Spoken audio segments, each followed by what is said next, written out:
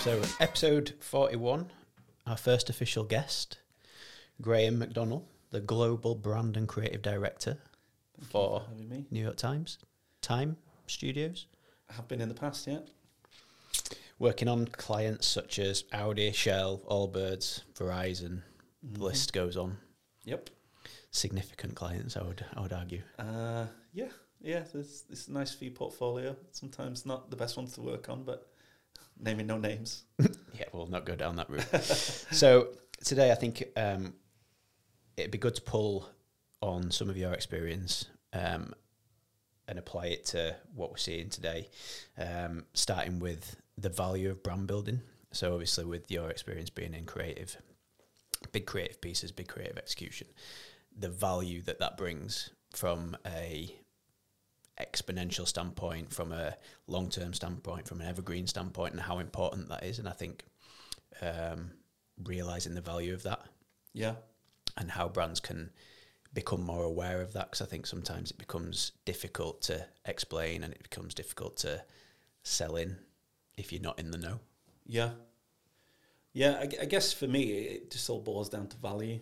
Like what value and what goals do you have as a brand? Mm-hmm.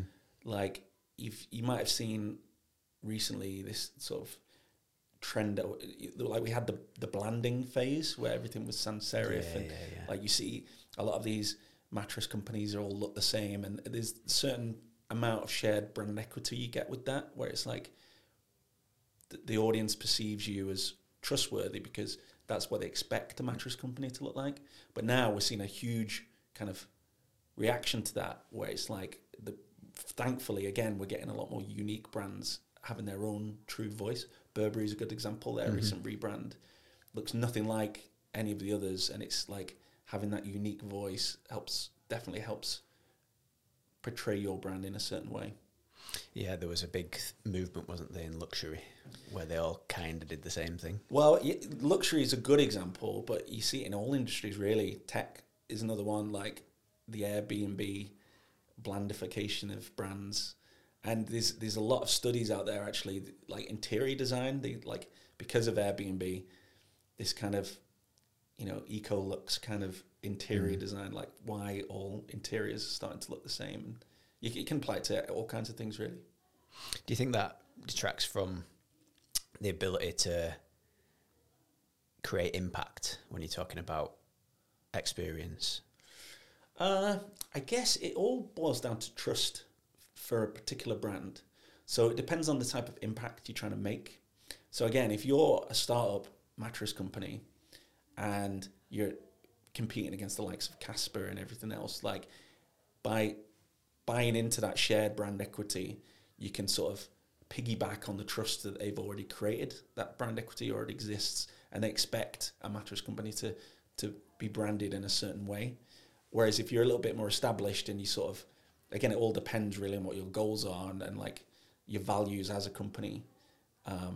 Burberry, for instance, again, Gucci, that's another one. They kind of sing by their own hymn sheet, really. And that plays into their values as a company and what their audience come to expect from them as a result. Yeah, and I guess that sort of leads in to how to differentiate yourself, but also how to then go about doing it the right way and what the building blocks of success would look like in that space, both from a general brand point, but also when you're talking about like campaign execution and things like that. Yeah. Is the branding proactive or reactive to what's going on in the industry? Like, are you setting out, we are this kind of brand and this is what we're aiming for and these are what our goals are, so we're going to brand in a certain way? Or this is what the industry is demanding of us, or this is what the audience come to expect, so we're going to react to that. And I don't think it's never one or the other. It's always a gauge, a spectrum. But I think a lot of the more successful ones play both of those sides effectively in certain spaces. Have you got a favourite or someone that you think does it well? Favourite brand? Yeah. God, you put me on the spot now. I don't know. I think Lego is always one I go back to. Yeah, Lego's great, and a lot of that is to do with marketing as well as, and then you can look at all kinds of. It's never just one like storytelling and everything, but you think of. I watched a really interesting video about how Lego actually came to be. Like they were never. There was another product, I can't remember the name of it, but they were a superior product, and Lego did something to their bricks, and it just the evolution of how they became like, just synonymous with Lego. You know, you think of Lego as Lego. That was a really, really interesting video. But when it comes to brands, it depends on what you're actually looking at as inspirational. Yeah, I think there's two sides to it, isn't there? I mean, there's design on the face of it, what you see visually, but then I think the storytelling side of it. Yeah. Maybe, have you got a favourite or a good example of a brand that's told a specific story or that's developed a story well? Well, I guess you could look at things like Oatly. You know, they did some really amazing brand campaigns. Great example, yeah. Did you see that one? Oh, God, this is going to be an awful example now because I can't remember the actual brand, but it's like Michael Jordan eats our cereal, and it was that was I think they're called cereal, but spelled cereal. Yeah. And it's like that's just a campaign. That's not the brand itself that I particularly admire. But everyone's like Dove do great campaigns, and they're just a shower gel, you know, or shower wash, whatever, body wash. Like you can pick out or pinpoint amazing campaigns, but I guess those are the sort of, they all add up to what a perception of a brand is. Yeah, in a certain way. I think if it's done well, you get to the point at scale, I'm talking like big leagues, where you don't even have to really mention or show the product. Well, it's consistency. Like anyone can have one decent campaign or a couple of, but if you consistently deliver that same brand voice and same, just reinforce what your values are as a brand, that's when you start to get that reputation. And that's all brand is really, is just your reputation. How do you go about adhering to that though and keeping that consistency? I get it all just boils down to your values as a company. Like a big example would be like Innocent Smoothies, like the way they did it. Ben and Jerry's, like they had their brand voice and they were consistent with it all the way through, to the point where other brands would emulate that kind of voice. But and then again, you've got brands like Gucci that have a particular brand voice that wouldn't work for a lot of other fashion brands. So just that consistency and just keeping your values front of mind with everything you're putting out. Going back to the example where taking luxury as another category, where they all monochromed and went back into like just having no personality. It's funny how you can create the brand presence on a colour. And I think taking a step back into, like, say, going monochrome takes away that opportunity. Because if you look at, I've seen loads of examples online where people almost take colours out of it, like Coca-Cola being one of the biggest ones, where you take away the red, and it loses its identity almost.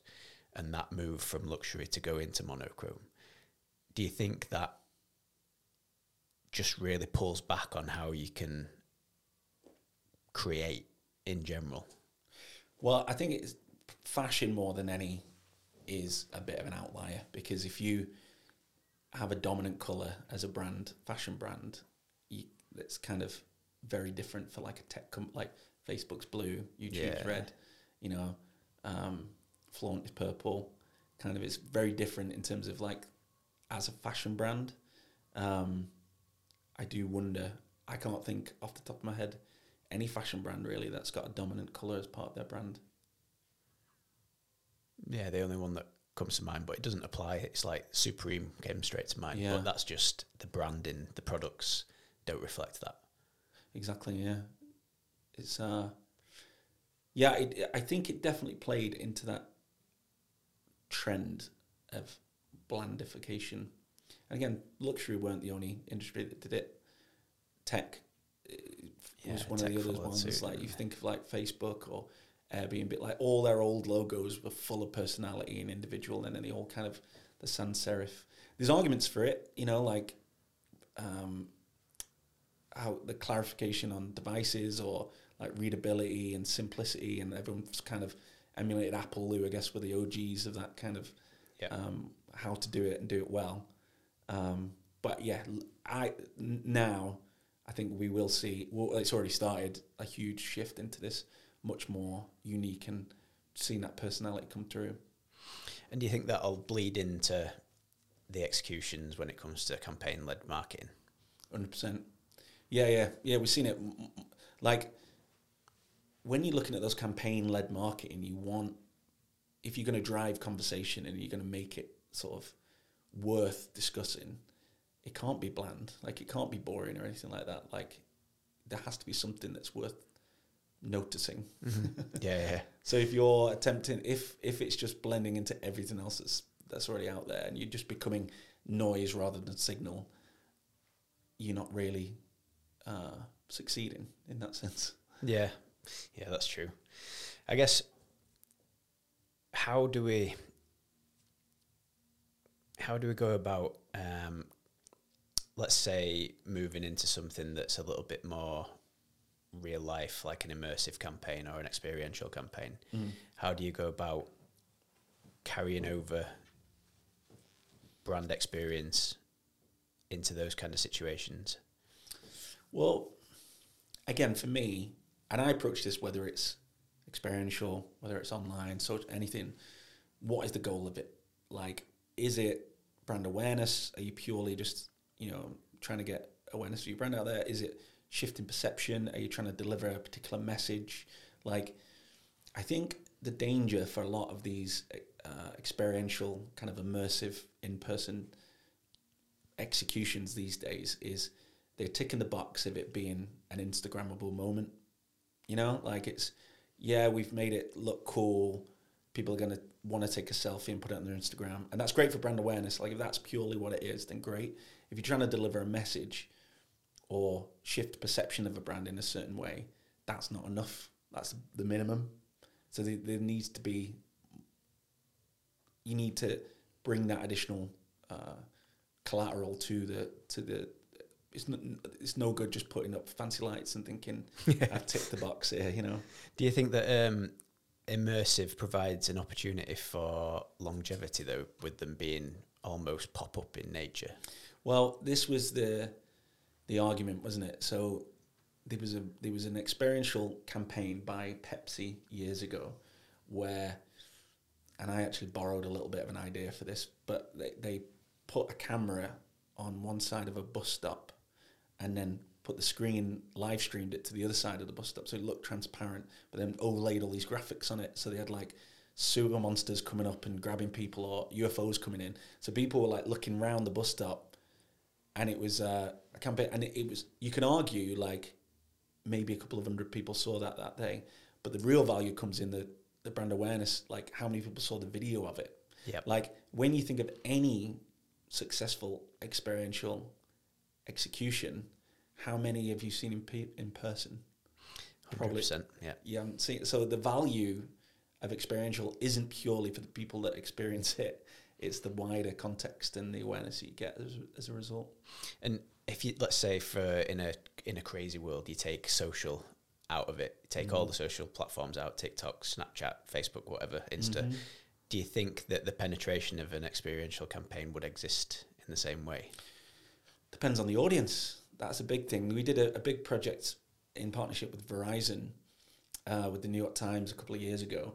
They were helping embed 5G into schools in the United States for free.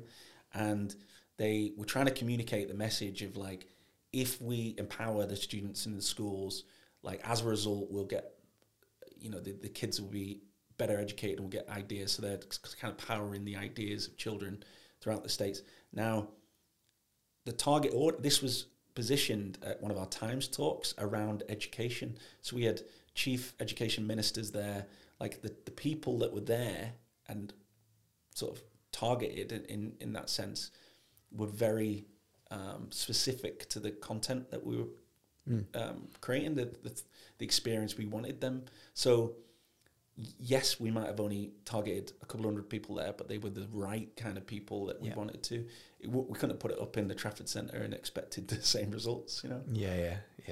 I guess it comes down to the outcome, doesn't it? I'm just playing devil's advocate with the social, because that's discovery, isn't it, for 90% of the population, I guess. Yeah, it depends. Yeah, what is it? Who is it you want to experience this?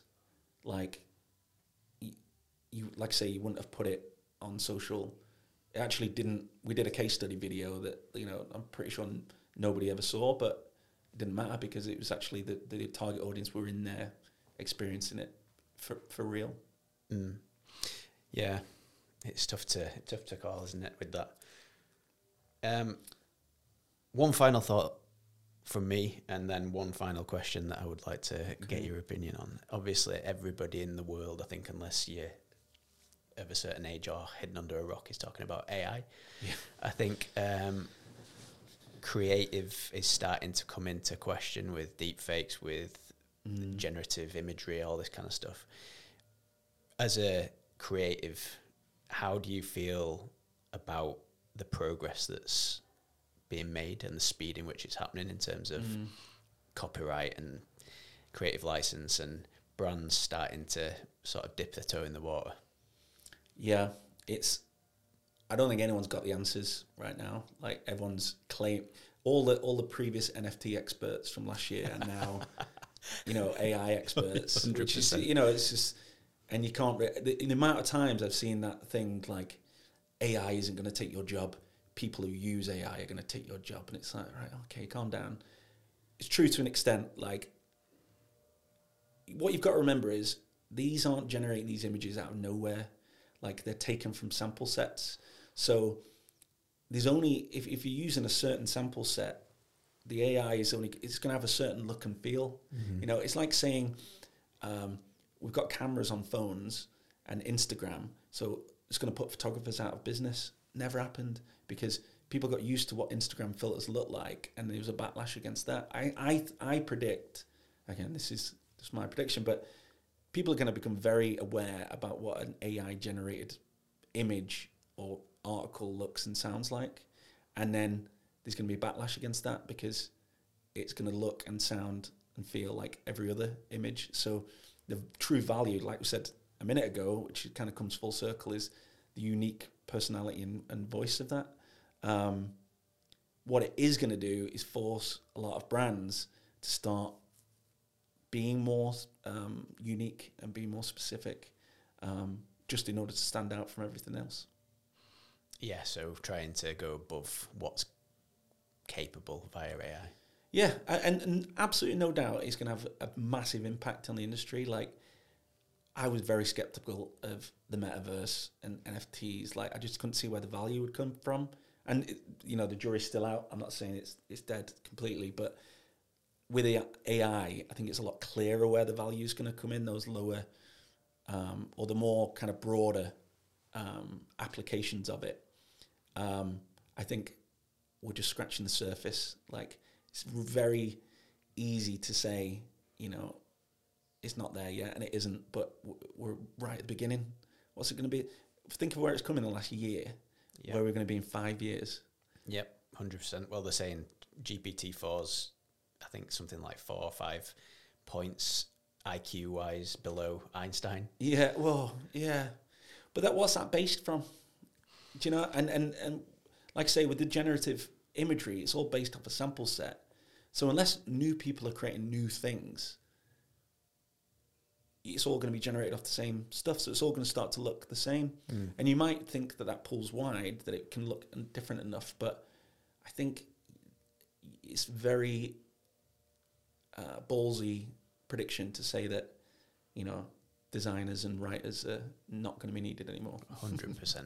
100%. It's maybe that's just me being self sort of preservation. Like, please give me a job. No, I agree. I think it's you've got to take into account that there's no soul behind it. So when it comes to emotion and creative, which I think emotion's a huge part, isn't it, in creative? It might be enough. Like, if you need an image for your blog and you're like, right, taking copyright out of it, because I think that's a huge hurdle that everybody needs to solve. I don't know how they're going to police that. Like, Adobe sample their own stock library, so maybe Firefly, I don't know, like that might have a heads up, but it might do the job. But then that's all, like, same way that an iPhone might do the job, but would you ever shoot your wedding on an iPhone? Probably not. But then the iPhone's getting better, so like, it's sort of chicken and egg. I think there's always going to be a space for, I'm pretty sure, how many times have we heard the death of vinyl, and it's going from strength to strength? That's not me saying that designers and writers are going to be like an archaic format that is used for retro. No, but who knows? I think the same thing applies with content, though, doesn't it? It's going to get to a point where AI is capable of delivering the content, but everybody will be doing the same thing to the point where it becomes recognizable. Yeah, it's going to add. The world is already diluted with so much content, and it's like we were just talking earlier about. People say, "Oh, attention spans are getting lower." It's not true. Consideration spans are getting lower. Like, we're getting very, very good at quickly evaluating whether we want to consume something or not. Mm-hmm. And I think what AI will do will dilute that even further, so that when we do see something unique or something that's written in a certain way or something that's looks visually different from, it's going to trigger that instinct in our bodies that's going to be like, I want to consume this more. Or it might have the opposite. It's like, let's get, I want to consume that less because it's not familiar from what I'm used to. The media always comes into my mind. Like, the media are so bullish, aren't they, about ridiculous headlines? And if people get used to this sort of flood of AI-generated content, they'll just turn off to anything that's supposed to grab their attention. Well, the difficulty comes is we already know that algorithms dictate the content that we're exposed to. Yep. Now, if algorithms are the ones creating that content, we've got algorithms making things for the purpose of algorithms. A good example is like job hunting. So already, if 2,000 people apply for a job, you can't look at all those CVs. So you have AI or an algorithm like filter it for you. What if AI is writing those CVs? You've got something that's been generated so that something's been filtered by something else. At what point do we lose? That's meta. And that's what I mean. So all of a sudden, like, where does the human come into it? Endless. You've got algorithms generating things to be appraised by algorithms, which is essentially what's already happening in terms of news. A lot of like headlines and stuff, like best practices are being written in a certain way that we know perform better in terms of search, in terms of engagement. So at what point are we going to see the Burberry backlash to where it's like, I don't want stuff that's written like that.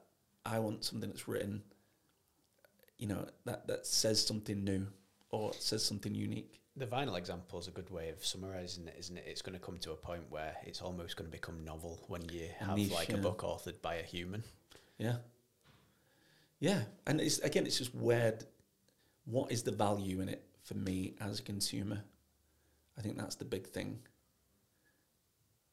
And it's an answer, like algorithms and AI are so quick to say, well, we're bringing answers, but are they? Like, are you answering my need for news or art or anything else?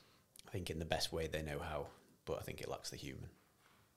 Yeah, they know generally how, but how specific can you get with that? I feel like we could go on to. Yeah, this is getting a bit deep now. We need like a whiskey and 2 a.m. Yeah, I feel like it could go on that long. Well, I think I just want to say thank you for coming on. Thank you for being the first official guest. I'm honoured. Yeah.